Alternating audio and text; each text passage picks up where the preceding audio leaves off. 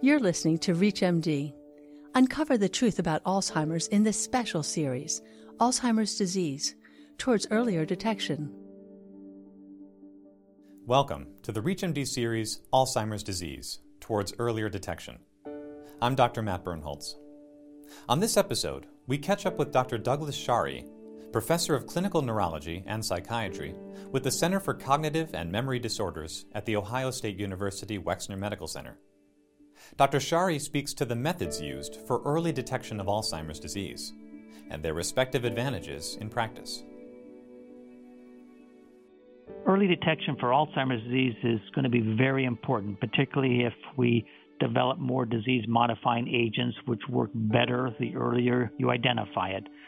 So we have some very specific ways to identify Alzheimer's disease based on amyloid and tau that build up in the brain of these patients. So we have spinal fluid biomarkers, as you know, tau and amyloid that we can test that sometimes can be detected many years before you may forget your keys for the first time.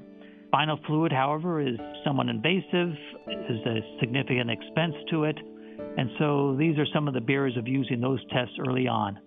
Neuroimaging, great amyloid imaging tests on PET. We have fluorodeoxyglucose PET that can help differentiate Alzheimer's perhaps from frontotemporal dementias.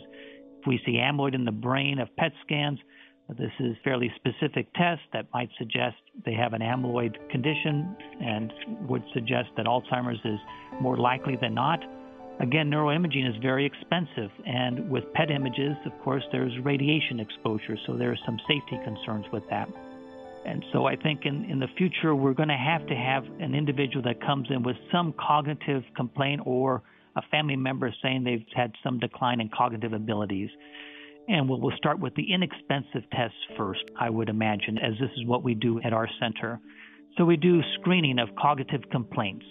These are pen and paper tests, brief evaluations. There's many that are out there and available that one can use to help decide, no, they're doing really well, let's just recheck them in a year or two. Or, gosh, there seems to be some issues here with cognition. Let's ask the caregiver. They've been noticing some issues as well, so that would make us decide, let's get some further evaluation. Let's maybe exclude other conditions of cognitive impairment and perhaps even proceed with more expensive tests for the diagnosis of Alzheimer's disease with the use of perhaps CSF biomarkers or neuroimaging.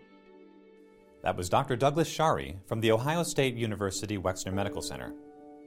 For access to this and continuing episodes of Alzheimer's disease towards earlier detection, visit our series page at reachmd.com. Thanks for joining us.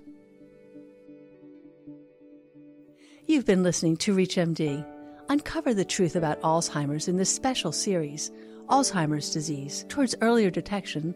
To revisit any part of this discussion and to access other episodes, visit reachmd.com/timehidesAlzheimer's.